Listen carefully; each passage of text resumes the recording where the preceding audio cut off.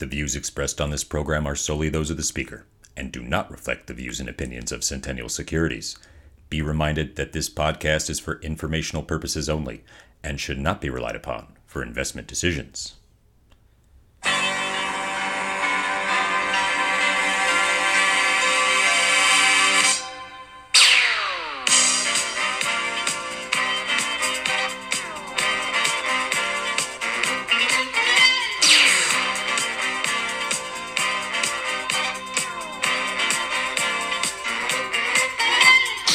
Happy Friday!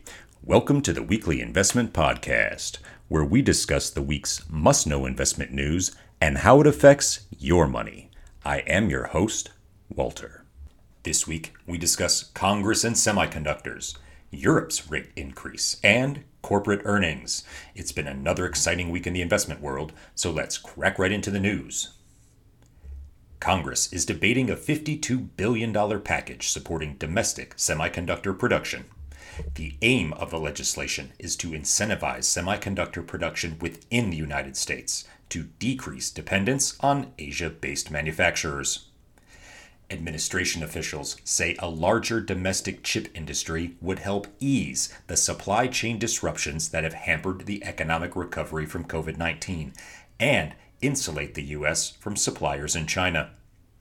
A global shortage of chips over the last 2 years has negatively impacted automakers, consumer technology companies, and military defense manufacturers. U.S. chip stocks rallied on Tuesday ahead of the procedural vote in the Senate, which did pass 64-34. The Senate's vote paves the way for another final vote on passage, at which point the bill would then go to the House for ratification before it can be signed into law by the President. The European Central Bank, or ECB, raised interest rates in response to inflation in the Eurozone. As reported on this program last month, the ECB did in fact raise by a greater than expected 0.5 percentage point due to persistent inflationary pressures. This is the first rate hike by the ECB in 11 years and kicked off Europe's battle with inflation. The rate increase comes as the ECB attempts to rein in fears of runaway inflation, despite expectations that an energy crisis resulting from Russia's invasion of Ukraine will push the Eurozone economy into a sharp slowdown or recession.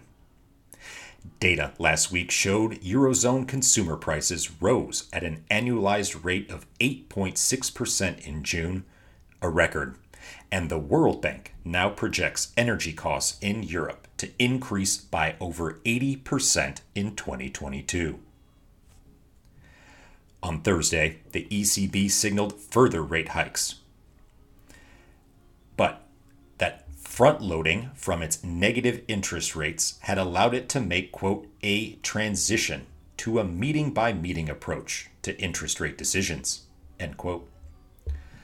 Front-loading is the practice of taking larger measures earlier in an effort to get ahead of a concern, in this case, inflation. The ECB said future policy rate decisions will be data-dependent and will help deliver on its 2% inflation target over the medium term. Recall that many of the inflationary pressures being felt by Europe are outside of the ECB's control, quite similar to what the US and the Federal Reserve are dealing with at the moment. Let's watch to see how the ECB handles their own inflationary crisis. Quarterly corporate earnings season is in full flow, with many of the world's largest companies reporting their second quarter performance and giving guidance on their short-term outlook. This week, analysts watched closely as Bank of America, Johnson & Johnson, Tesla, Apple, and AT&T, amongst others, gave a hint of what corporate America sees on the U.S. economic horizon. Let's discuss how companies reported broadly, and then look at individual reports worth noting. The broad results were mixed. First, the good news. Many companies reported earnings that were in line with or better than expected. This shows that companies are managing cost increases well and continue to stay profitable in what are uncertain economic times.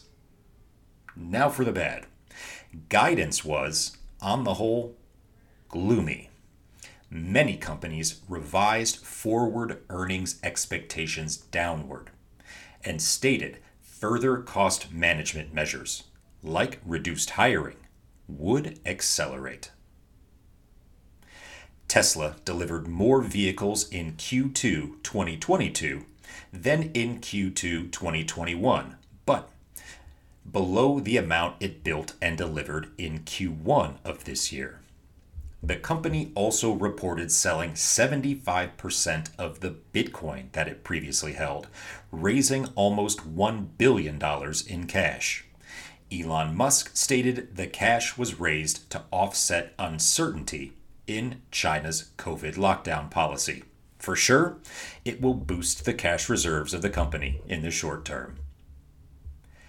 Bank of America noted that higher interest rates helped its bottom line. Recall that increasing interest rates help traditional banks, whose business model is to take deposits and make loans, earning more income when interest rates and the rates a bank can offer on loans both go up. AT&T reported that postpaid net adds were higher than what was expected.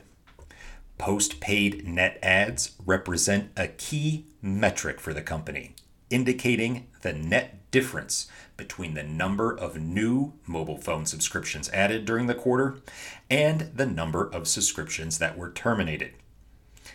Adding new mobile phone subscriptions has become increasingly important for AT&T, particularly after the company completed the spin-off of its Warner Media business and now shifts its focus toward its core telecom business. Earnings were, however, both lower than expected and lower year over year. The stock fell. Join us next week when we discuss that glittering, glitzy, glamorous metal, gold. Tune in next Friday for that and much, much more. Thank you for listening, and please have a nice weekend when you get there. Talk to you next week.